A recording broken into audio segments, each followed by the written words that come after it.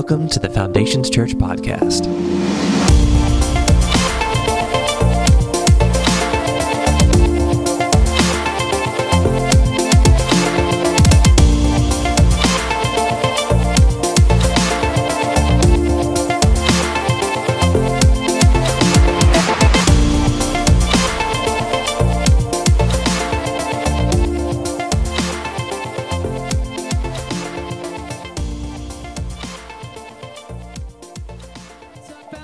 How we doing today? Woo! Man, I tell you, this is my favorite day of the week because I get to see all you pretty faces, every one of y'all. And y'all get to see mine. Yeah, you're lucky. No, I'm joking. Hey, we are so pumped. Seriously, we are so pumped to have you guys here today.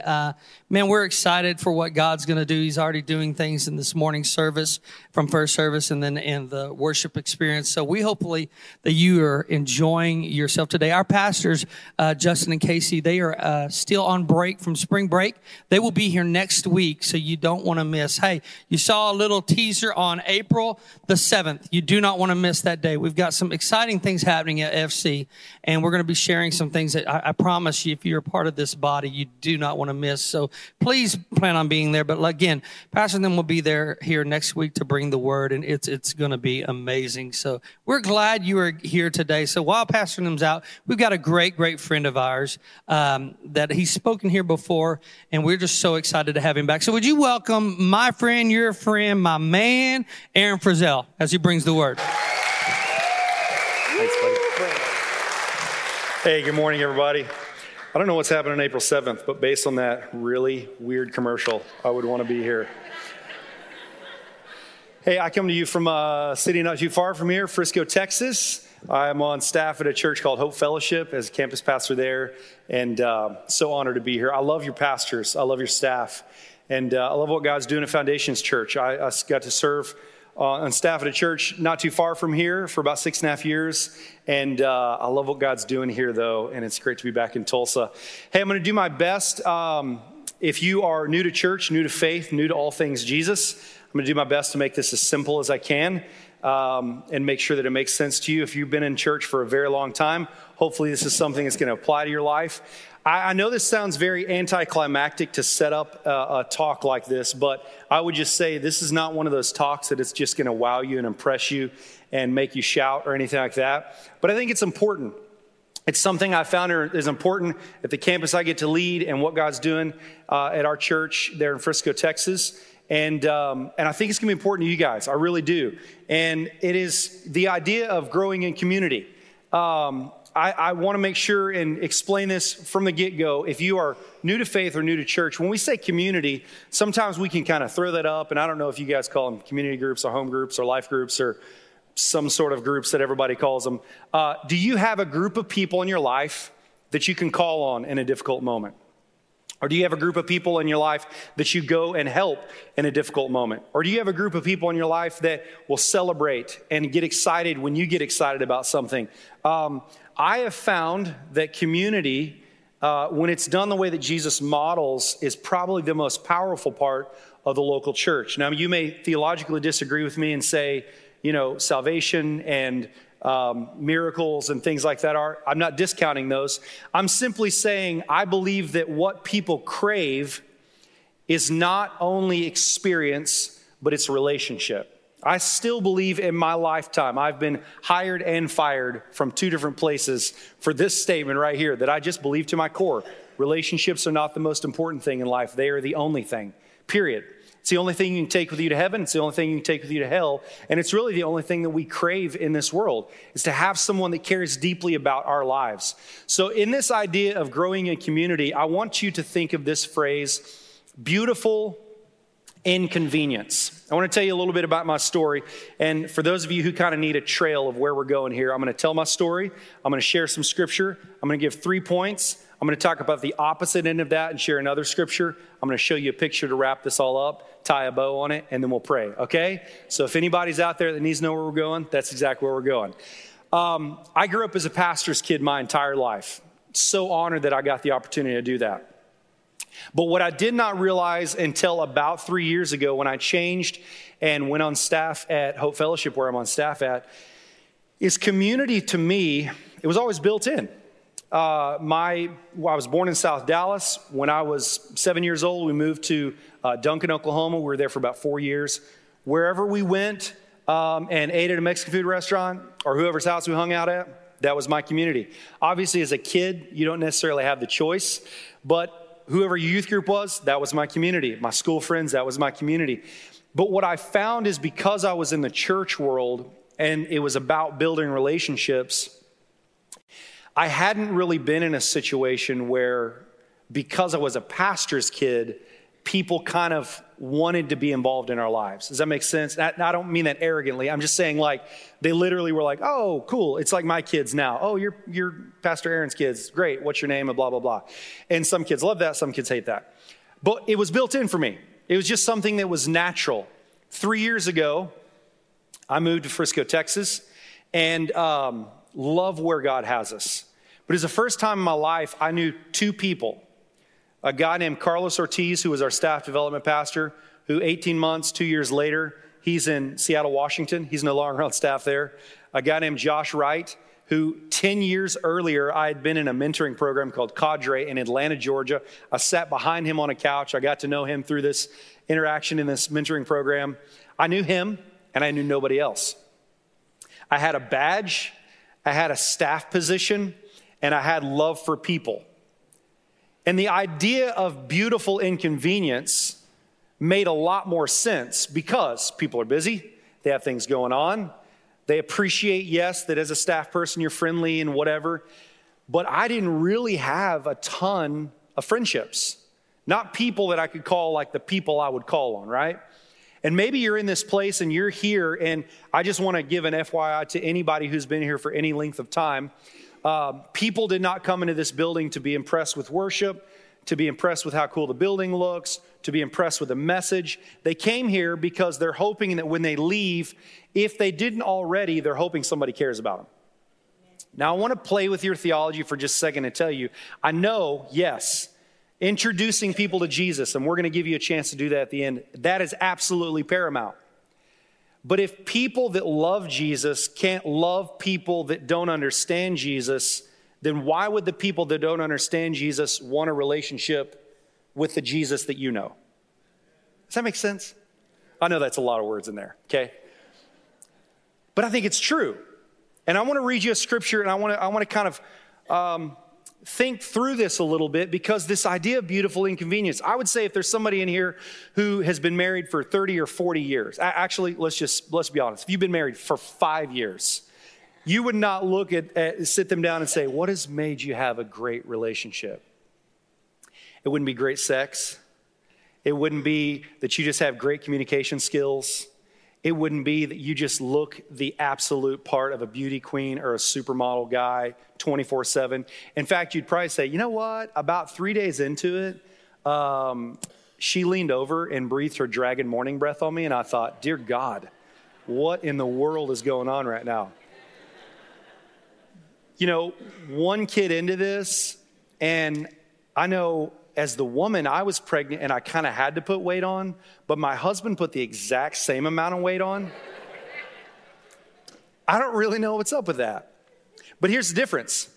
Great marriages that last a lifetime are not really built on the highlight moment, highlight moment, highlight moment, highlight moment, highlight moment. They're built on inconvenience, you're worth it. Inconvenience, you're worth it. Inconvenience, you're worth it. Inconvenience, you're worth it. Over a lifetime.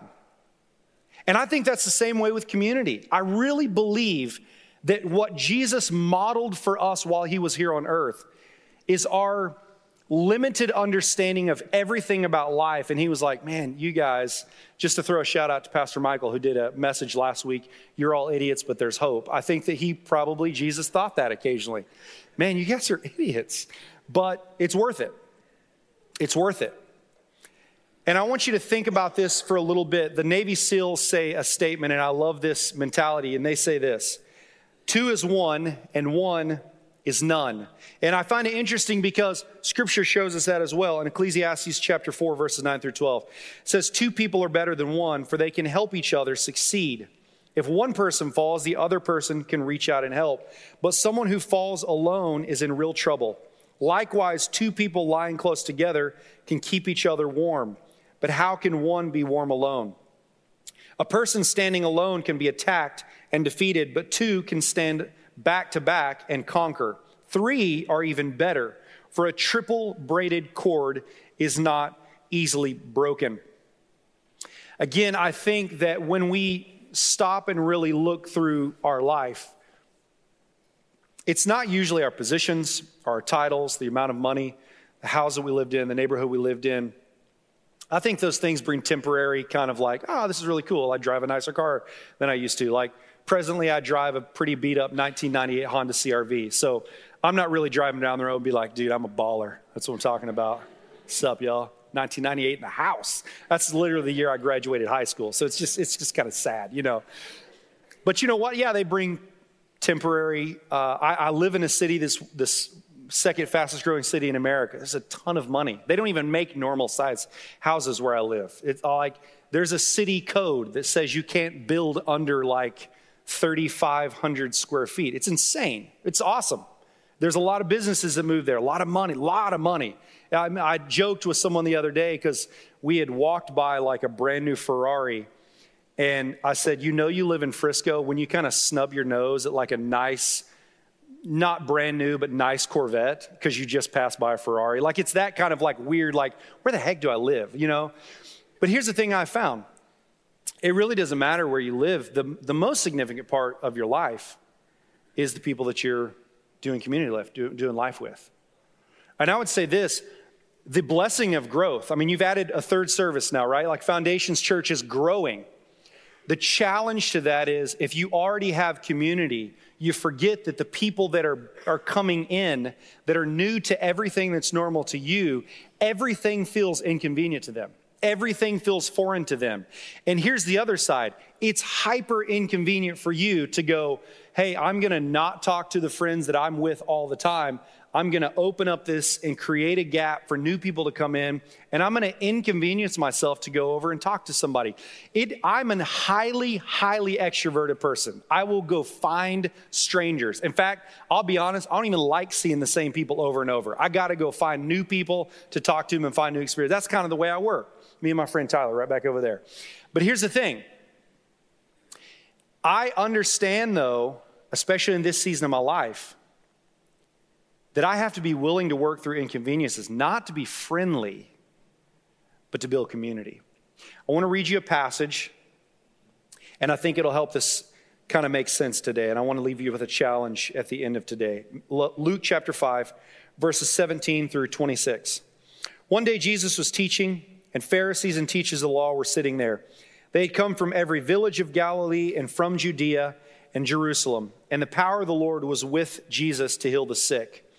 Some men came carrying a paralyzed man on a mat and tried to take him to the house to lay him before Jesus. Pretty cool friends right there. When they could not find a way to do this, because of the crowd, they went on the roof and lowered him on his mat through the tiles into the middle of the crowd, right in front of Jesus. Crazy. When Jesus saw their faith, he said, "Friend, your sins are forgiven." The Pharisees and the teachers of the law, like they always do, started criticizing, thinking to themselves, "Who is this fellow who speaks blasphemy? Who can forgive sins but God alone?" Jesus knew what they were thinking and asked, "Why are you thinking these things in your heart? Which is easier, to say your sins are forgiven or to say get up and walk? But I want you to know that the Son of Man has authority on earth to forgive sins." So he said to the paralyzed man, "I tell you, get up, take your mat, and go home." Immediately he stood up in front of them, took what he had been lying on, and went home praising God. Last part. Everyone was amazed and gave praise to God. They were filled with awe and said, "We have seen remarkable things today." It's very natural for us to read this passage and go, the remarkable things that they had seen was what? Jesus had forgiven someone of sins. Jesus had healed someone. The guy stood up, took his mat, peaced out. Awesome. If we had someone that came up here right now, we prayed over someone, they were healed, whatever the ailment was, they went home, man, it would be super cool. I want to challenge you to say that I think the most remarkable thing that took place started at the house of these dudes who said, we're going to pick you up, and we're going to find a way to get you to Jesus. I think the miracle started the moment they picked up the map for the very first time. This is my challenge to you and to myself all the time. Sometimes we want, oh man, I want the signs, the wonders, the miracles. I want the goosebumps. I want all that stuff. Listen, I have spent probably the last 3 years, I've spent more time with highly unchurched people that literally saying like, hey, start with reading your Bible and the book of John. They're like, wow, that's amazing. I should do that. And in my mind, I'm thinking, oh my gosh, I've been in the church world way too long because that's not that amazing. But I'm glad it's amazing to you. And I'll tell you what it's refreshed in me is this sense of knowing the things that used to impress me for a very long period of time really are not the things that I even call miracles anymore. The miracles that I have found are significant to me is when I hear that a small group that meets on a Wednesday morning that found out that a young lady who was walking through a divorce stopped their Bible study, raised money in the circle right there, didn't even tell us about it, pulled out their wallets, gave her money and said, we're going to help you pay for bills. We're here for you. Gave them all their phone numbers. That to me is actually more miraculous and more outstanding than if I was to say, man, we had, 1,800 billion people that came, at a service and 42,000 people raised their hand and got saved. And forgive me if that sounds like I'm trying to say that those things are not great. Please don't think that, okay? But I have found that the community of people that are willing to go inconveniently out of their way, that does not happen by just practice and good personality. There's something in the spirit of those people that say, you are valuable enough that I will inconvenience my life to serve you. I really believe that. So let's take this idea. I'm going to tell you what we use at Hope Fellowship, and I think it'll translate here. We use the term building healthy Christian community. And I'll kind of explain that and break that apart in just a second. But I want to give you some steps to building healthy Christian community. I believe that one of the things I learned just a few weeks ago, we had the opportunity, what we call our lead team, is kind of the guys that are the guys and girls that are decision makers, whatever. We all went to New York City because we're partnering with an organization called New York City Relief Bus. They've been there for, years. I think like 1989, I think is when they started. Here's the interesting part. If you were to ask them, what's your goal? They serve the homeless. They serve 78,000 homeless people in New York City on a week in, week out basis, day in, day out, day in, day out. They have a routine. They go, they fill the truck, they get the food, they put it together, take it out, serve them. They would not tell you our goal is to eradicate homelessness. It's not their goal. They would not tell you our goal is to be one more organization. There's 1 million organizations, nonprofit organizations just in New York City alone that target those exact same needs. Homelessness, clothing, food, shelter. 1 million organizations. New York City Relief Bus will tell you this. We are here to be a hot cup of coffee on a cold day, a beverage on a cold day or hot day or whatever it happens to be, hot soup, bread. We're here to build a relationship and let people know they matter. They realize that in reality, a lot of these people, a lot of them deal with mental illnesses, a lot of them deal with things that they can't fix. Their goal is to build a relationship. Can I tell you something? I really believe that if you look at the entire Bible, especially in the New Testament, where it walks us through the life of Jesus, I really believe that was Jesus' goal. I don't believe that he came here to say, I am here to prove to you how I destroy every sin and fix every behavior that doesn't line up to what the Christian should be. I think Jesus is here to say, I need you to know that the God of the universe that you can't see sent me so that I can be seen, so that I can prove to you that God really does love you and care about you. Not because of your performance, not because of what you can do, not because of what you can give. Listen, even on tithing earlier, and I'm telling you, tithe. Do the principle, absolutely. But if you ever think that tithing gets you bonus points with God, you miss the point of tithing. Tithing is a tie into, because of Jesus valuing me, I can't wait to give everything. It has nothing to do with just my routine. I hope you guys know that. And I know that they believe that. But I believe that Jesus came here to build healthy Christian community with people who were unhealthy, non-Christian, and didn't care about community. I really believe that. So 3 steps I want to give you that I think helps you build healthy Christian community. Oh, I never finished my New York City story. We were walking down Broadway. Sorry, I got distracted. Squirrel. Standing on Broadway. Beautiful. I mean, there's all kinds of cool stuff in the Nike store and all that. It's awesome. I look, homeless people here. People obviously have literally what's on their back. Guy walks in front of me, smells amazing. No, that sounds weird. Some sort of expensive cologne on, I'm sure. Smelled awesome. Decked to the nines. I'm talking probably thousands of dollars of clothes on this person. They're walking this way, high-rise flats, $7,000 a month to live right there. This person, hoping that they can find a shelter in the night. Can I tell you something that makes them the same kind of different as you and I?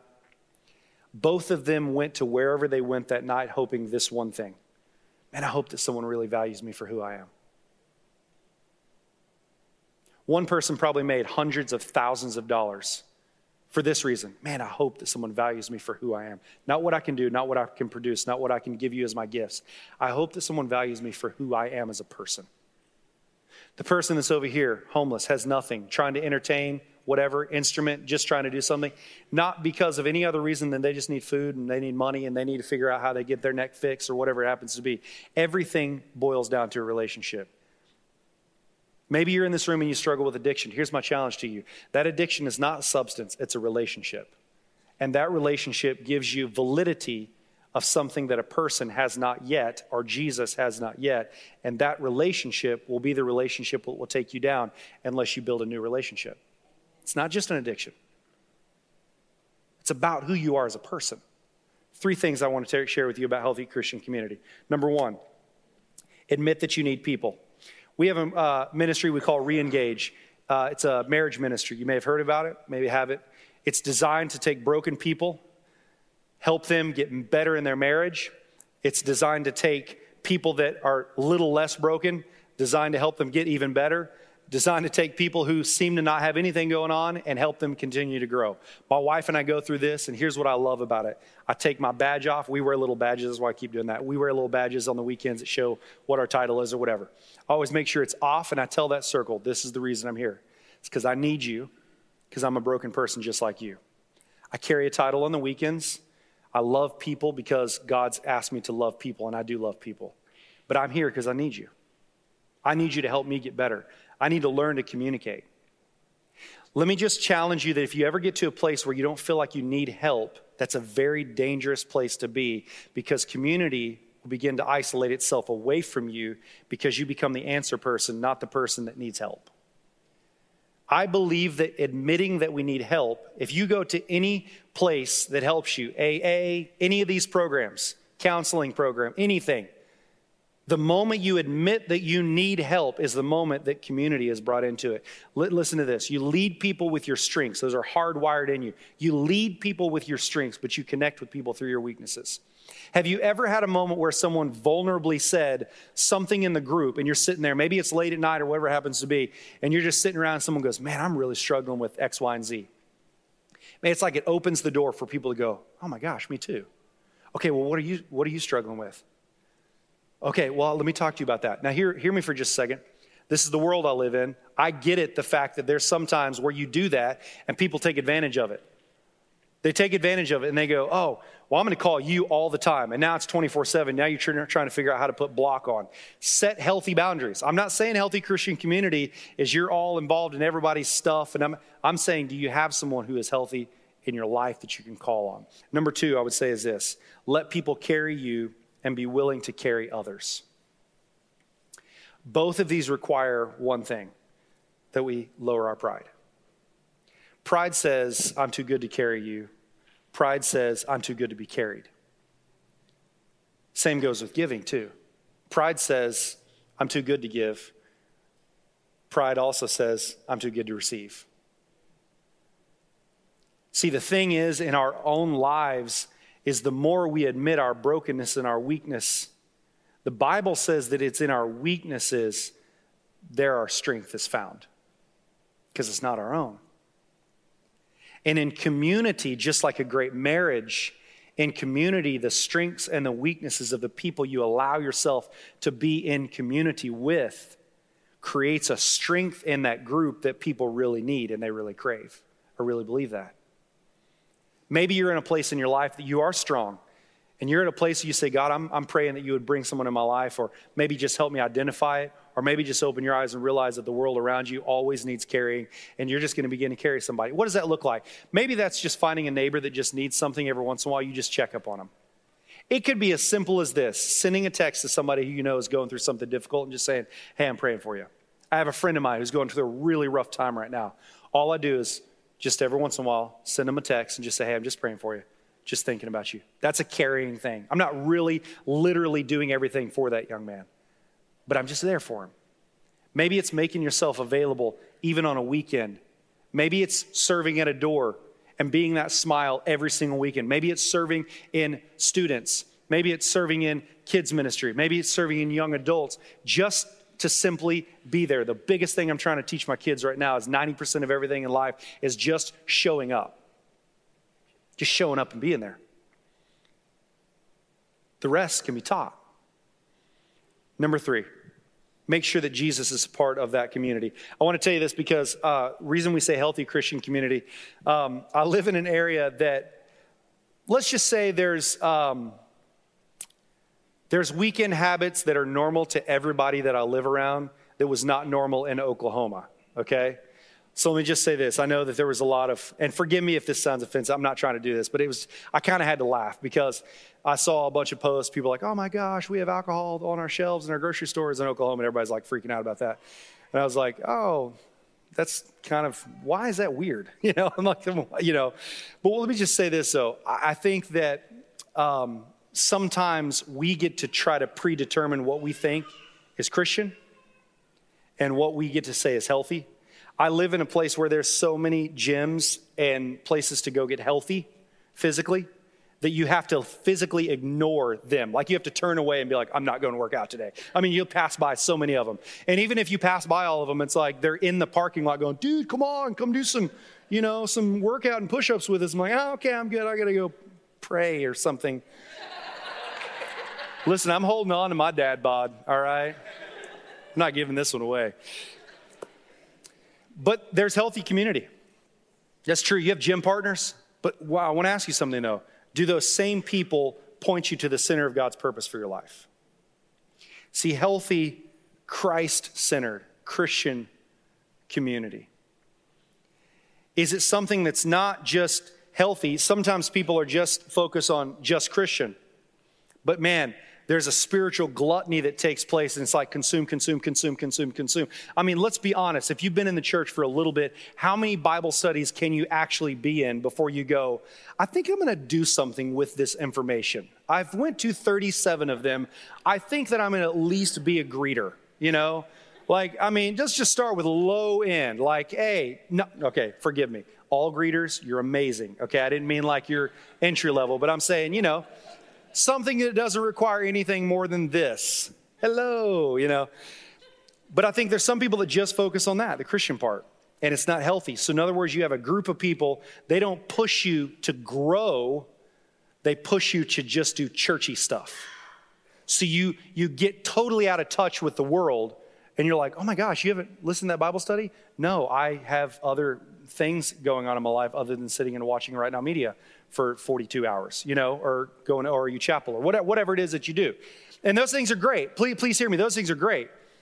But if it's healthy, it's helping you grow. If it's Christian, it's centered on Jesus and it's community because there's a back and forth of giving and taking, carrying each other and you being carried as well. I really believe that. Luke 6:23 says this, so this is important for us to know. And this challenge is highly inconvenient. I think is true. I apologize. I got something in my eyeball. If you love only those who love you, why should you get credit for that? Even sinners love those who love them. And if you do good only to those who do good to you, why should you get credit? Even sinners do that much. Very convicting for me. Because as a campus pastor, I can get caught up in my little world, my little world, my little world, my little world. And all of a sudden I realize, I'm only serving the people that really I know are going to benefit this program or this ministry or this volunteer team. Or when's the last time Aaron loved somebody that has no return other than appreciation of being loved? It's funny, my neighbor, his name is Randy. He's a brilliant guy. He's an artist and he's has this crazy long hair. And all I do is like take his trash cans out. That's all. Like when he's out of town a lot. He travels all over the world. I just take his trash cans out. That's it. And put them back. He's come to me so many times like, Aaron, you are the greatest neighbor I've ever had in my entire life. And every time he says that, I'm like, wow, life is a lot more simple than what I thought it was. All I do, I'm just going to find people and take their trash cans out for them. And I'm going to be that guy. Like, dude, that campus pastor in there, that's the trash guy. Yeah, I mean, he really loves people, you know? But maybe it's as simple as that. Maybe it's as simple as you just saying to the person you work with, hey, let me help you clean your office, vacuum your office, clean your car. Take your kids every once in a while, pick them up from school. That may be a little weird. You have to figure out that with safety issues, but you know what I'm saying. Let me give you 3 things that I think happen if you have no community. If you have no community in your life. Maybe you feel this way this morning. John 10:10 says, a thief's purpose is to steal and kill and destroy. My purpose, Jesus says, is to give them rich and satisfying life. I love that. Rich and satisfying life. Number 1, I think what happens outside of healthy Christian community is isolation. Isolation is a very dangerous thing because you begin to believe things that are very off center. You ever sat with your own thoughts for a little while and thought, yeah, I've thought about this long enough. I think this is good. And then you tell a friend and they're like, how long have you been by yourself?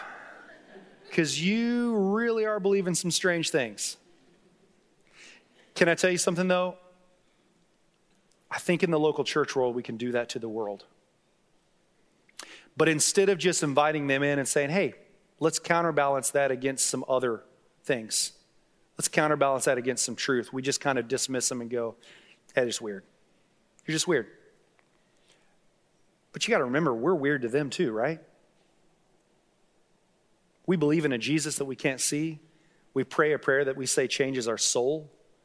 We're going to a place that's built for us that we can't even touch, right? I mean, stop and think about what we're promising people. Maybe their weird is not that weird until we discover Jesus and put Jesus in the middle of it and begin to ask questions about what could Jesus do with this? Not what Foundations Church could do with this. What could Jesus do with that? What would Jesus say about that? How would Jesus interpret that? How could I live that out just a little bit different? In isolation, I believe there's a stealing part of the dreams that God has called and created inside of you. Second, I think what happens outside of healthy Christian community is self-reliance. I think this is the kill part. It kills your confidence to trust other people because maybe you've been burned. Maybe you've had some things and some people in your life that you fully trusted them and man, they rejected you. Let me just please hear me for just a second. If you're in a church on a consistent basis, every church's website should say, come to this church and get hurt. Every church in America. Why? Because there's humans that run it. The pastor's going to say something, you don't like it. Someone changes ministry, you don't like it. April 7th, they announce something, you don't like it, right? I mean, there's always something that is going to hurt you because people are involved in it. Community is not about not finding people who won't hurt you. It's about being available for people because life hurts. I do not believe that faith in Jesus Christ alters your reality. I believe it gives you hope because of reality. And his name is Jesus Christ. That's what I really believe. It doesn't shift it and say, oh man, I'm living in a new reality. The new reality is the fact that you have something to hold on to when all hell breaks loose. That's really what it is. Self-reliance. And third is self-destruction. Very sadly, a few weeks ago, we had found out in one of the most prestigious schools in area, it's Prosper High School, right up the road from us, there was 2 suicides. One of the moms goes to our Bible study just to escape, just to be away. We live in Frisco. Another one at a high school in Frisco. The first question I always ask myself is, how long did they allow themselves to be ignored to believe in isolation and self-reliance that self-destruction was the best option? Now hear me for just a second. I have a background in counseling. I'm not talking mental health issues. Even in mental health issues, there is an element of community that has to take place within that person's life. But here's what I'm trying to tell you is, suicide is not just something that's physical. I believe that there is a suicide of dreams and plans that God has planted in your life that if you step away from healthy Christian community, the enemy has a play day with your life. And that's why I think this is important for us to know in the church. Does that make sense? I want to show you a picture, and we're going to wrap this up. This picture, I love. I want to read the description to you. A sculpture of two adults after a disagreement sitting with their backs to each other. Yet the inner child in both of them simply wants to connect. Age has many beautiful gifts, but the one we could live without is the pride and resentment we hold on to when we have conflicts with others. The forgiving, free spirit of children is our true nature. Remember this when you feel stubborn. I immediately think of childlike faith. What if childlike faith is more about playground rules than it is trusting in the unseen? Let me explain. I have a daughter who's 3 years old. Her name is Ivy Grace. We took her to a playground the other day and met a girl that's a little bit older than her whose name was Lila Grace. Within 3 minutes, wherever Lila Grace went, Ivy Grace followed. A few minutes later, wherever Ivy Grace went, even though she was younger, Lila Grace wanted to follow. I believe inside of us, every one of us have a deep desire to feel like we're connecting with someone who potentially could be significant in our life. And that never goes away. It doesn't even matter if you're married. You need a man, you need a woman in your life who you can simply be yourself in front of. No performance, no perfectionism. They appreciate you just for who you are. I think that's the whole reason why Jesus came to this world, our playground, and walked with us and talked with us and chased us around on the swings of life and played with us on the monkey bars of theology and just said, hey, what if the whole reason I'm here is not to prove to you how I deal with sin, but just to prove to you how much I love you? What if it wasn't trying to change every one of your behaviors right now? But what if it's just that you feel loved enough that eventually you tell yourself you're valuable enough to change the behavior, not because of what somebody else told you have to change? I believe this picture that we see is inside of all of us, and this is why community is so healthy. So I would challenge us today as we close this part of the talk out with three things. Number one, are you someone who needs to be carried today? Number two, are you someone who needs to be carrying someone?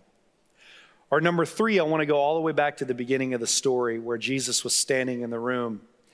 And maybe you're the one who is the pharisaical spirit that you stand there and go, shouldn't be done like this. I don't like the way this is done. I don't like the way you look. I don't like your behaviors on the weekend. I don't like the way you treat me. I don't like the way that Jesus tries to create change in all of us. Maybe you're only a critic because what hurts inside of you in the inner child doesn't feel good enough to connect with somebody, so you have to stand back and criticize it. Can I offer you the opportunity to know that this morning there is grace for that spirit as much as there is the grace to be carried or be a carrier? And it starts with one man, and his name is Jesus Christ. Romans 10:9 and 10 says something very simple. If you listen to these stories and you hear about me, if you begin to confess with your mouth and believe in your heart, it says at that moment, I transform your life and I let you be known as a child, a daughter, a son of God. It's pretty significant. Because community starts not from what you get, but because of what's in you, it's what you give. That's really what community is about. I want to pray over you this morning. You can bow your heads and close your eyes. I just want to ask you a few questions. First of all, maybe you're in this room and you have never had a relationship with Jesus Christ. In my world, I call that crossing the line of faith. You stood on the line as a skeptic on the other side, and when you crossed that, you just simply said, I'm going to confess it, I'm going to believe it, and may not understand all of it, but this man named Jesus, I want a relationship with him. If you're in this room, you don't have to raise your hand, but I just want you to know I'm going to pray a prayer in just a second. And as I pray that prayer, I want you to pray it where you are at. Prayer partners, you can go ahead and get in place if you're in this room as well. Next, I want to pray over you, and you don't have to identify yourself, but I believe that there are people in this room that you need to be carried. You need to be a carrier of people. And then the other one is you need to silence the religious critic inside of yourself and just say, man, maybe I need to be someone who's willing to lower people through a roof. Doesn't work all the time. It's not the way that I thought it should be. I had a different way I thought it should be, but man, I want to be one of those people. I just want to stand on the outside criticizing.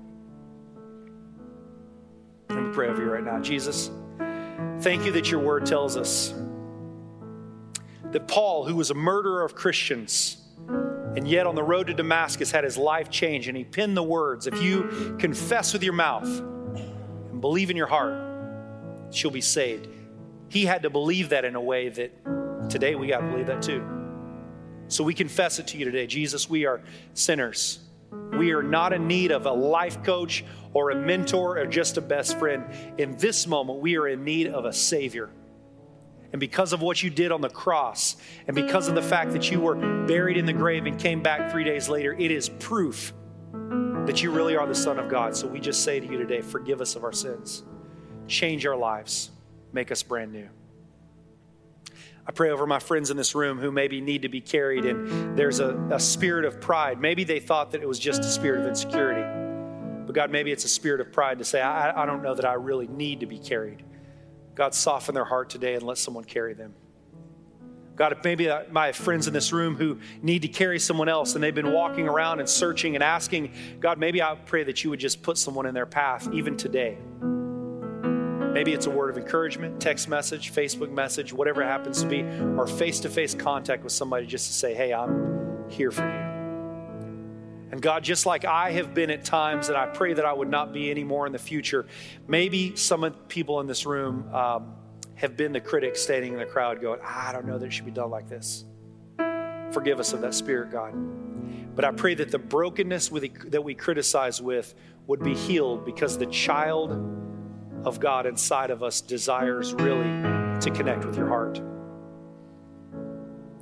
I pray this in Jesus' name. Amen. Amen.